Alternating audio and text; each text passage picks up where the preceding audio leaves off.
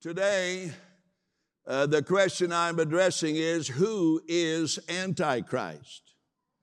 And I intend to answer the question. You know,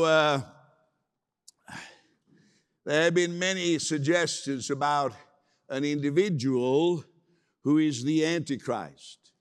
Many during the Roman Empire time, there were suggestions that certain of the emperors that were particularly wicked, that they were the Antichrist.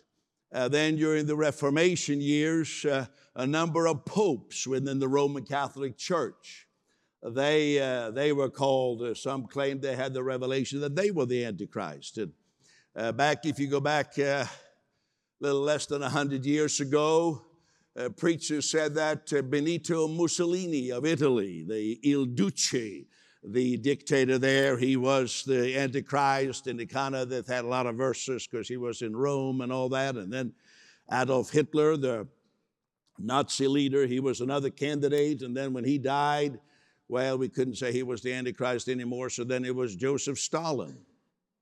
And now he's gone, and Mao Zedong, King Carlos, King of Spain. Kissinger was the Secretary of State of the United States, Henry Kissinger, who's still alive today. I think he's over 100 years old. And people had certain plays by giving letters in the alphabet a certain number. They got his number to be 666. And that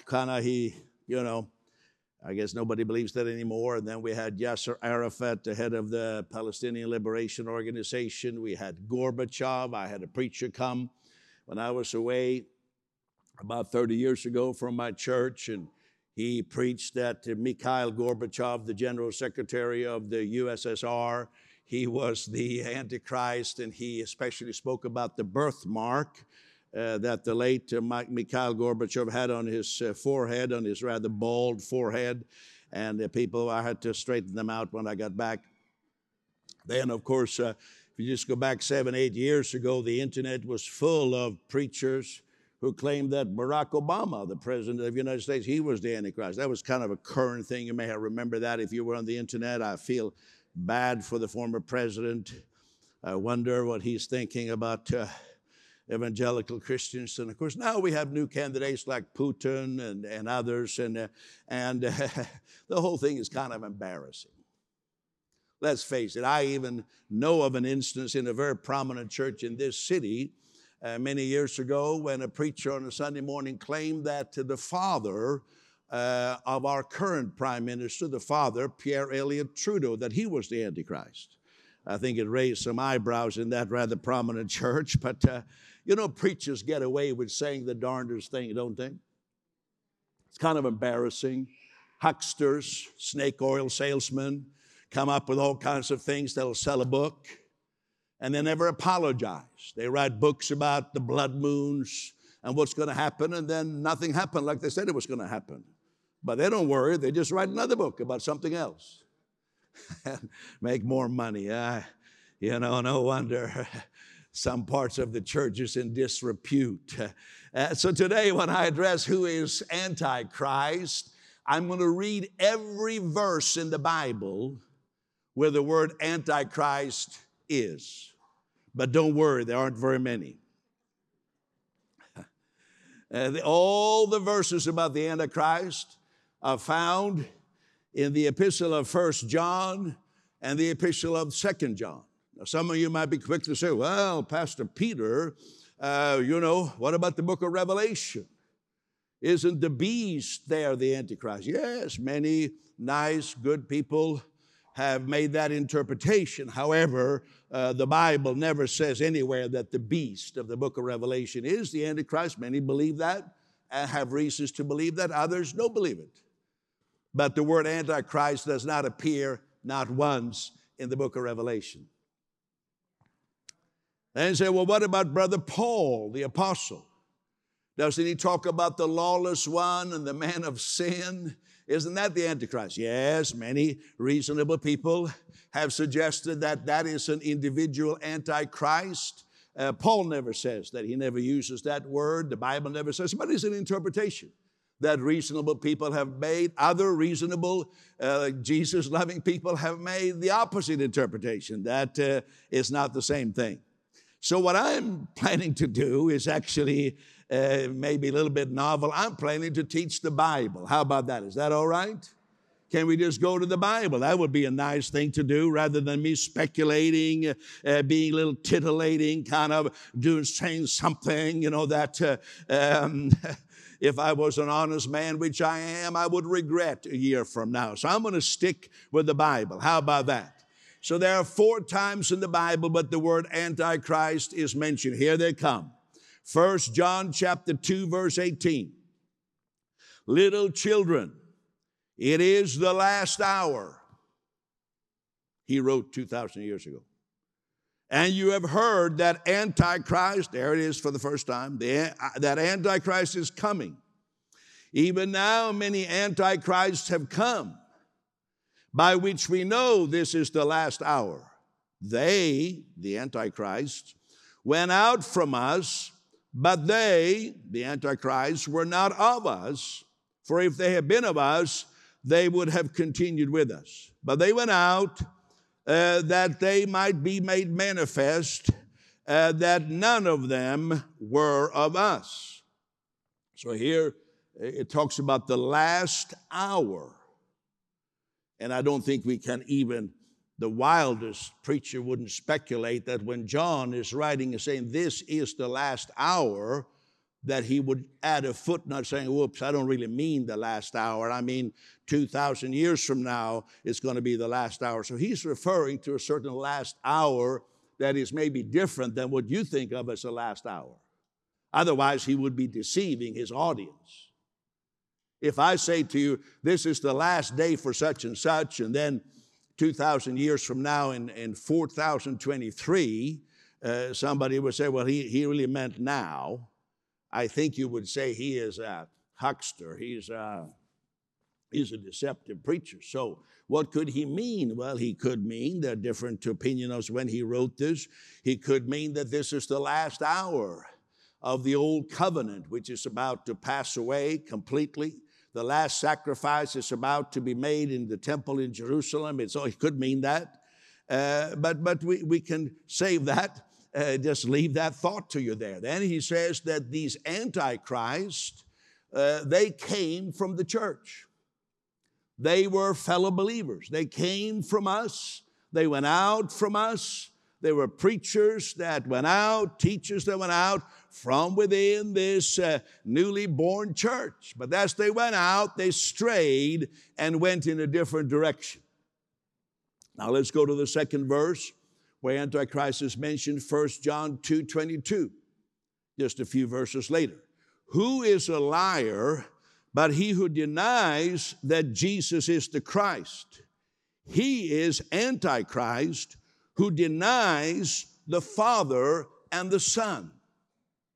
So here you have 2 issues mentioned, that the one who denies that Jesus is this eternal Christ, this eternal Messiah that was prophesied, that person is a liar. And the one who denies the Father and the Son is Antichrist. So who is Antichrist? The one who denies the Father and the Son. What does that mean to deny the Father and the Son?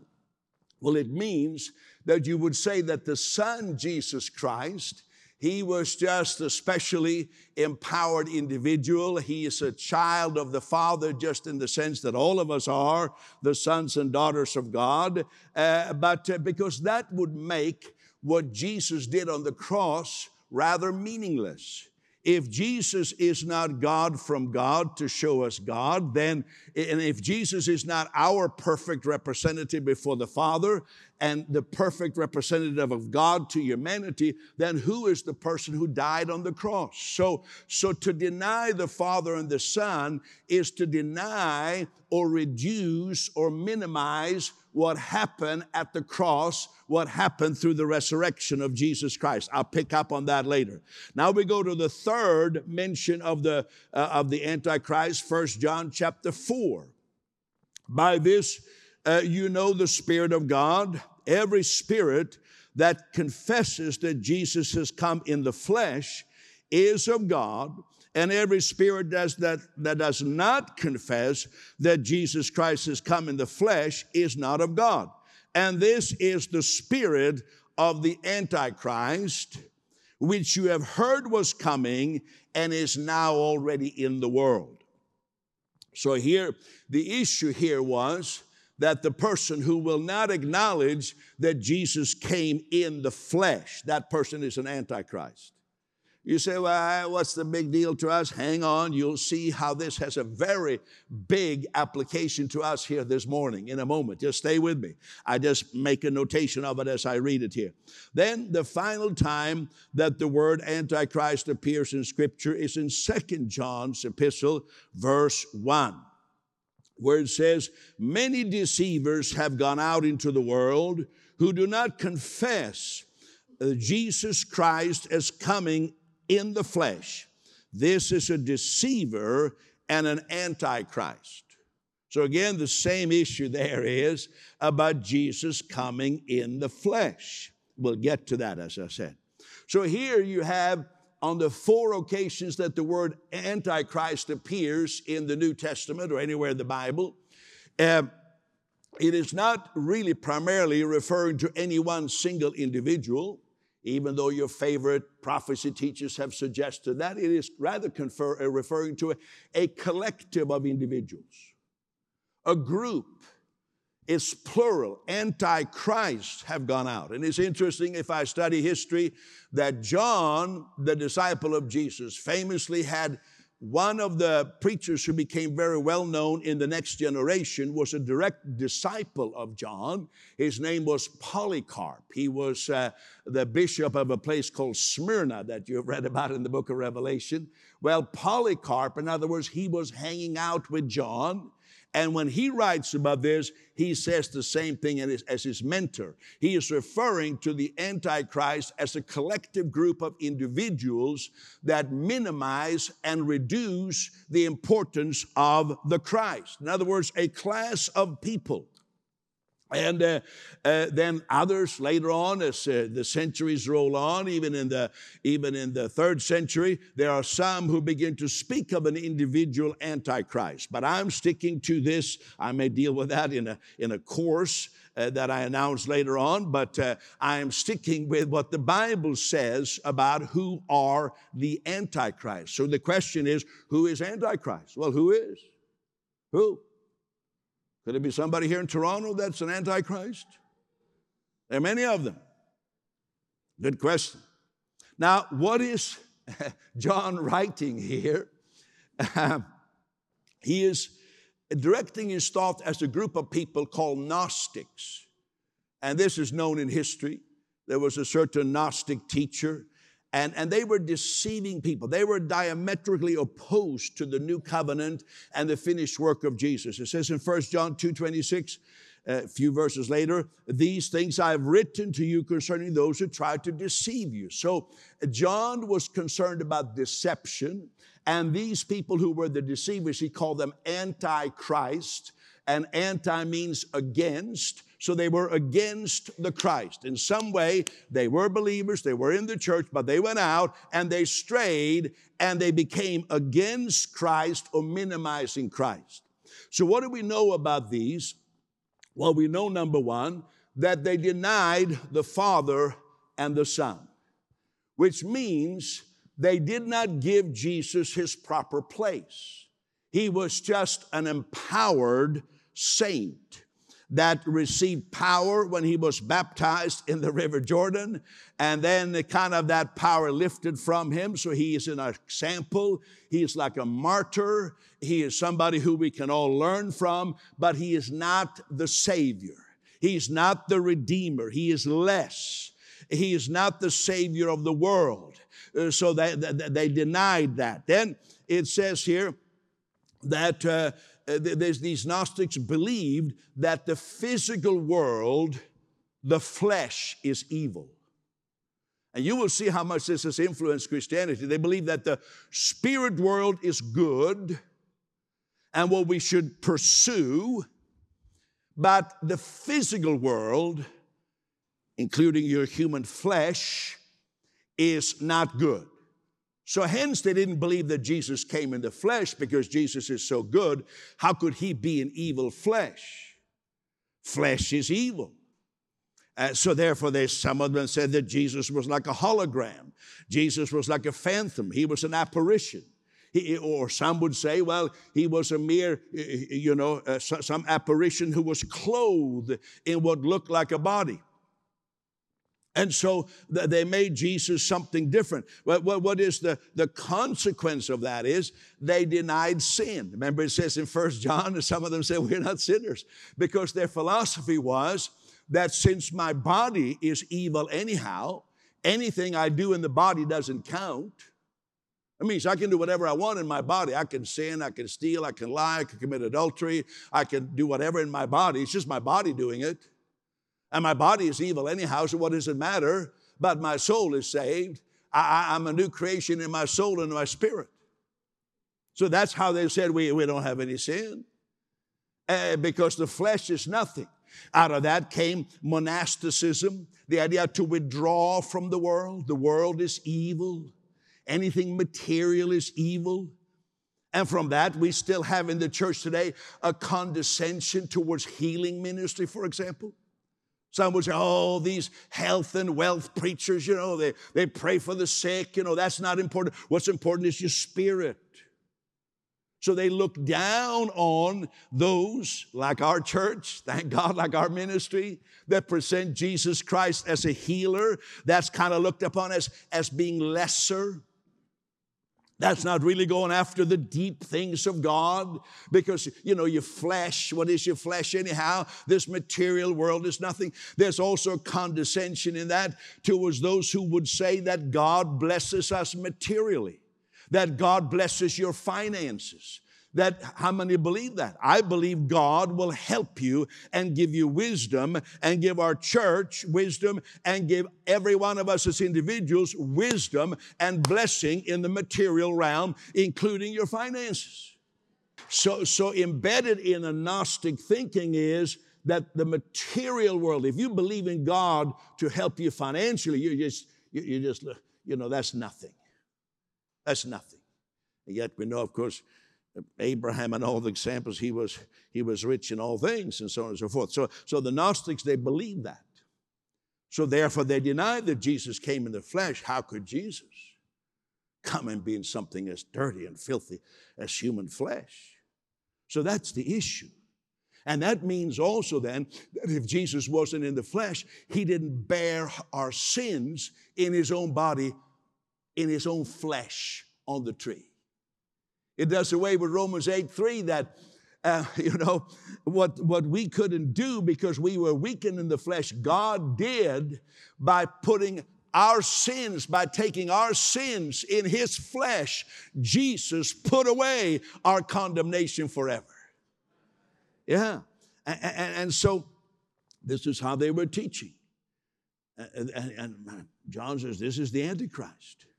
And another thing, they were teaching that salvation is through knowledge, thereby the word gnosis, Gnosticism.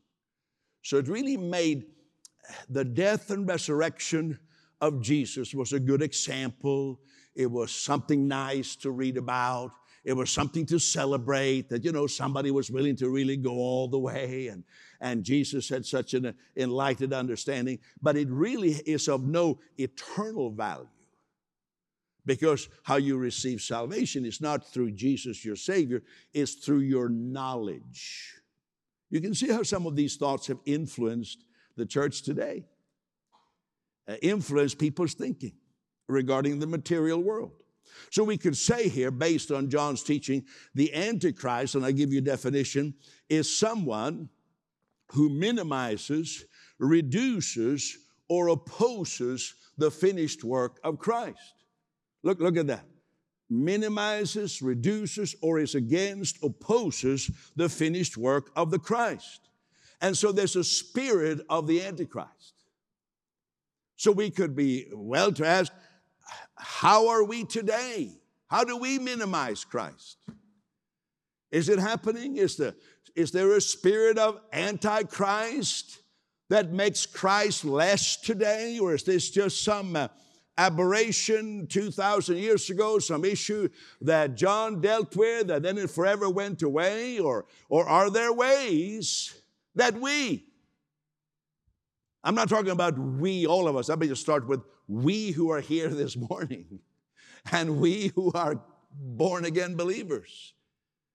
We're so worried about this political figure and this political figure. According to John's definition, the Antichrist were those who strayed from the revelation of Christ, who started out as believers. So let me ask you some questions. Here's one in relationship to prayer.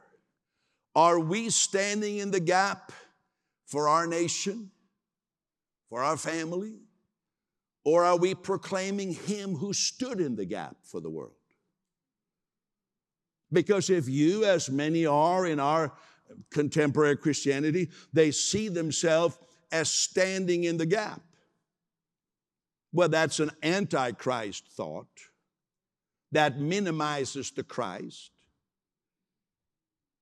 That minimizes, because, and it elevates ourselves. God said through the prophet Ezekiel, I sought for a man among them who would stand in the gap before me on behalf of the land, but I found no one. So in the days of Ezekiel, God says, I didn't find one who was qualified to stand in the gap. So if you think that you're standing in the gap, you must be more worthy and a greater person than anybody in the entire generation of Ezekiel. You see how anti-minimizing Christ thoughts come in. And so I say to you, put that back up there, that statement. Now what we're doing, not for a moment do I think that I stand in the gap. I would never think of myself so highly that I, Peter Youngren, I stand in the gap for our country, for my family. I would never think of myself so highly. Never, never. No, instead, I recognize, like it was in the days of Ezekiel, there was not one found worthy. But then thank God for this new covenant focused on Christ. 1 Timothy 2:5. There is one God and one mediator between God and man, the man Christ Jesus, who gave Himself a ransom for all. He stood in the gap. Let me give you another example. I'm just poking around a little bit. Here's a sermon title I saw preached just about a month ago in a supposed revival. The sermon title was as follows: The Top End Time Weapon to Defeat Satan. Doesn't that sound like a seductive title? You say, well, what's wrong with that? Lots is wrong with that. First of all, the title that this preacher, who most of you know his name, infers that Satan is not already defeated. It infers that Satan is not defeated. Hence, he's preaching a sermon on the top end time weapon to defeat Satan. This is an Antichrist idea. It's a Christ minimizing idea. It's Christ-less, Christ reduction, inferring that Satan is not defeated against all the evidence of Scripture. Verses that I've quoted 1,000 times here. Hebrews 2:14, how Jesus brought the devil to nothing. How He triumphed over principalities and powers, Colossians 2, and on and on and on we could go.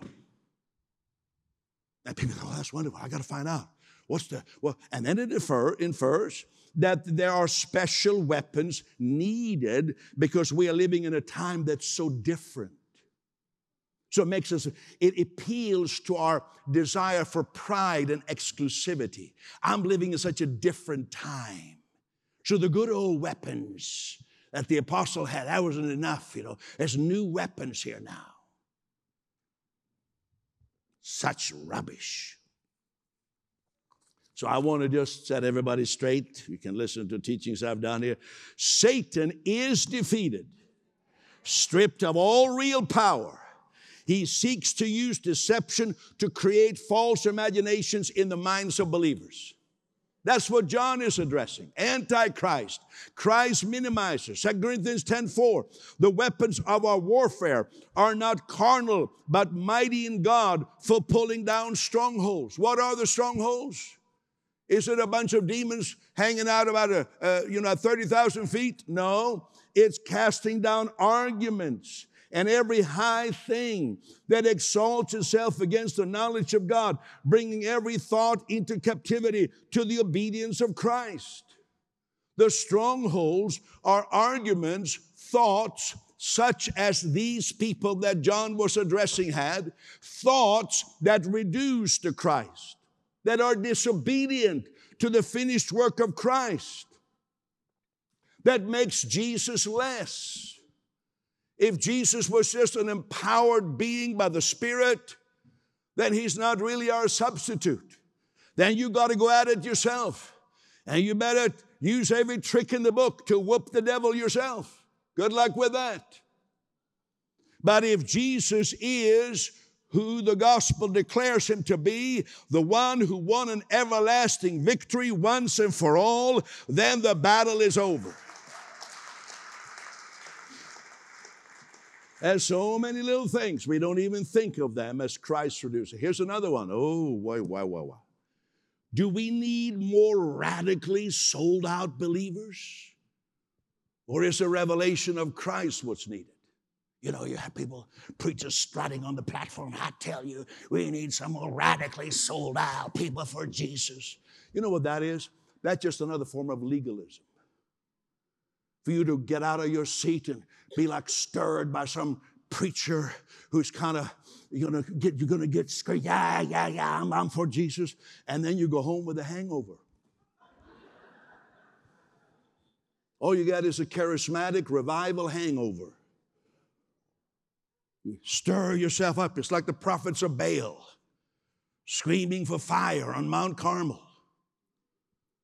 That's, sounds like, that's what we need. More radically. That's not what we need. We need people with a revelation of Jesus Christ. And let me tell you, if you get that, you'll be radical plenty. And I say that as a man who in my lifetime, I dare say, I have personally prayed the prayer of salvation with more people than any person ever in the nation of Canada. So I'm not a rookie. I'm not a rookie here. I say it again. I have personally, I dare say, prayed with more people to receive Jesus than any person in the history of this country.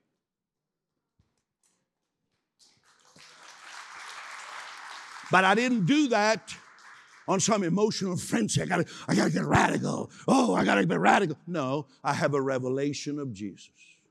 And I'm quite calm, cool, and collected. I don't need to join the prophets of Baal to scream and yell, God move, God do this, because I have a discovery of who my Christ is. Hallelujah. Radically sold out people, they do crazy things. In some religions, they fly into towers. No, we don't need that. We need people with a revelation of Jesus. Okay, let me give you a few more. Do you need to press in for your breakthrough? Or do you need to know him who broke through for you? It's just another legalism. You pressing, I'm pushing, push. They even made that acronym, push, pray until something happens. So you're not pushing enough. You just had another form of legalism. If Jesus is enough, I'll tell you, he broke through for you. You're resting in him. Hallelujah. Let me ask you something else. Is it materialistic to believe for healing and for God's blessing in the material world that you live in? Do you feel like put down? I don't want to believe God to bless my finances too much because, that's kind of dirty. The material world is dirty. That's just old Gnosticism. No, your body is the temple of the Holy Ghost. Come on. Hallelujah. Look at your body. Your body is the temple of the Holy Spirit. Your world, your house, your finances. God blesses you where you're at. We don't have this otherworldly monastic religion. We have God who blesses us. The earth is the Lord's and the fullness thereof.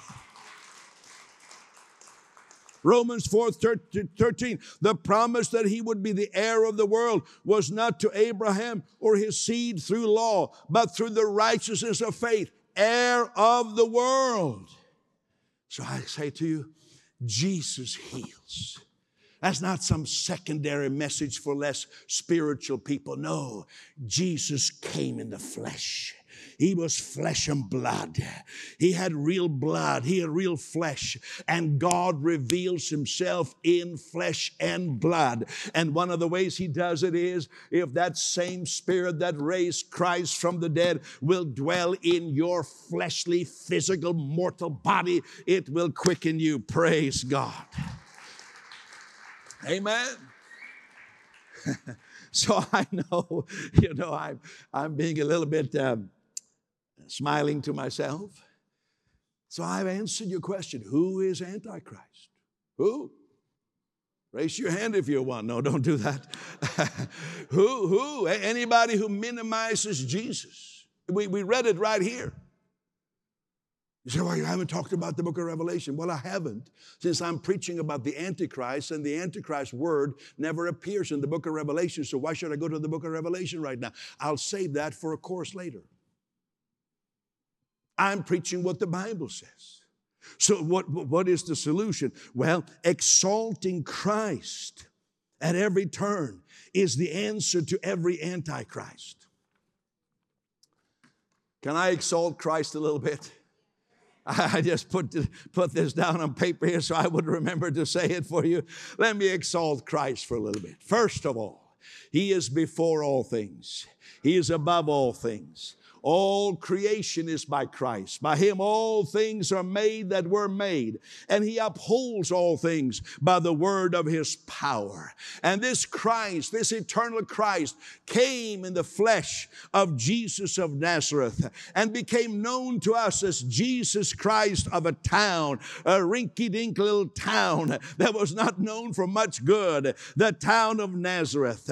And this Jesus Christ of Nazareth, this eternal Christ who came in that body that was prepared for him. He shows us who God is.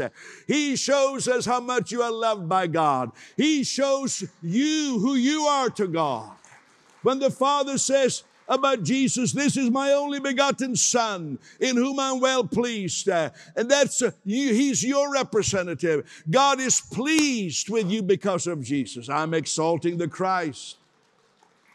Now, what Jesus Christ did in his flesh is the end of religion. Oh, that sour, that tiresome business of religion. Religion business, it's such a dirty, filthy business. You think mafia is bad, religion is worse. You think organized crime is bad, religion is worse. And Jesus came in his own subversive way, and he just knocked the religion out of the ring. Oh, you see, religion is all about telling people, telling parishioners how guilty and unworthy they are, how they don't qualify. It's a constant put down. Oh, yes, God loves you, but you're not good enough. Some of you have been to that church. That's all you've heard about, how you weren't quite good enough. And, maybe one day you'll be worthy. One day you'll step up to the plate. One day, keep pushing. Push harder. Try harder. What a sad, sappy song. What a terrible, sappy religion. Oh, people say, give me the old-time religion. Don't give me that one. I got to go further back than that. I got to go back to Paul and John and Jesus. I don't want that sappy, sad religion that killed your mama and papa. I want the religion that shows me that Jesus is my everything. Hallelujah. And then, sister, to have a religion business, you need to have that guilty conscience. A good religion practitioners. Lots of peddlers of religion in Toronto. Lots of peddlers. They're peddling it right now. This is prime time for religion peddling at 10 to 12. It's being peddled all across the city. They're saying, you got to feel guilty. You got to grovel enough. You got to be repentant enough. You got to be this and you got to be that, and you're never enough of it. So even after you pray and cry, you still feel guilty. I don't know. Was I guilty enough? Did I grovel enough? Oh, peddlers of religion. This is how they make their money. They got to just peddle that stuff to make people feel guilty. Well, maybe I don't live up in other areas, but at least I gave a good offering. Something to kind of put me over the top. Second thing you need for a religion business, other than the worshiper with a guilty conscience, you need a deity who is always a bit upset. Oh, he can be a very loving God, but he's still upset. Oh, yes, he's not pleased with you. No, he's noticed some areas. He's noticed some areas. Yeah. I've seen some things, and you know what they are. You can see how that is. And then you peddle your stuff. But if you do this, if you do that, if you try harder, if you give more, if you worship more, it never ends. It never ends. That's why Paul calls it dung. So now that's a fine, dung is a fine religious word for another word that starts with S and ends with T, which I shall not mention here. He said it's all dung. Let's keep the dung. Are you with me? He says, I count it all dung. But Jesus, by his death, this Christ, this phenomenal Christ, he put an end to religion. We don't peddle forgiveness for sin. We don't peddle blessings here. We're not selling blessings. We're not saying that for $300 or for $3,000, your family will get saved. And if you up that to $5,000, you'll do this and that this year. We don't sell divine blessings. You know why? Because they're not for sale. Since Jesus already paid for all of it. He paid for your family. He paid for your prosperity. He paid for your healing. We are not religion peddlers. Jesus put an end to that. And God is not displeased. He's smiling on you. Hallelujah. And so once you get this information, once this wonderful good news information, which is shocking to the religious system. It is shocking. The antichrists that have gone out in the name of Christ, they say, well, it's too good. He's making it too good. We gotta put a lid on it. We gotta minimize the Christ. We are against this Christ finished work. That's too much. The people don't know if they can handle that. So they go out. But once you get this information, you can receive it. And you receive it. It says, if you believe in your heart that God raised Jesus from the dead, and you confess with your mouth that Jesus Christ is Lord, that's the story, and you're saved. And you say, well, what do I do then? I just go home and twiddle my thumbs? No. Then you grow in Christ. Just because you confessed Him now doesn't mean you got it all figured out. There's so much more to learn. You come and hear Pastor Nathan teach every Sunday. You come and make sure you go to a church where Christ is exalted, not where Christ is minimized. And you grow in the knowledge of Christ. And then you may get to the point in your life when Romans 13:14 becomes a reality that you actually put on Christ. You put on Christ. You're dressed in Christ. He is my righteousness. He's my wisdom. He's my salvation. You become dressed in Christ. You say, wow, what a life, what a life. I'm so glad I turned my back on stupid religion. You say, well, Pastor, what about the end? What about the end? We need to hear about the end. I'm glad you asked. Here it comes. Are you ready? Here is the end. Everybody say, turn to your neighbor and says, the end is coming.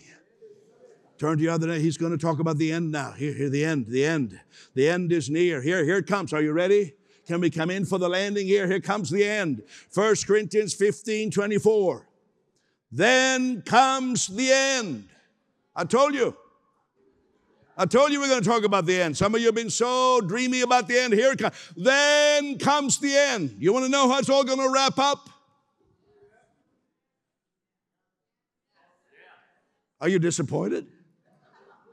Then comes the end. When he, which is referring to Christ contextually, delivers the kingdom to God the Father, when he puts an end to all rule and authority and power, he must reign till he has put all enemies under his feet. The last enemy that will be destroyed is death. But when he says all things are put under him, it is evident that he who put all things under him is accepted. Now, when all things are made subject to him, then the Son himself will be subject to him who put all things under him. Then God may be all and in all. Pretty good ending. Turn to your neighbor and says, there's a future. Oh, sometimes Christians, they want to hear about bombs. They want to hear about killing. They love it.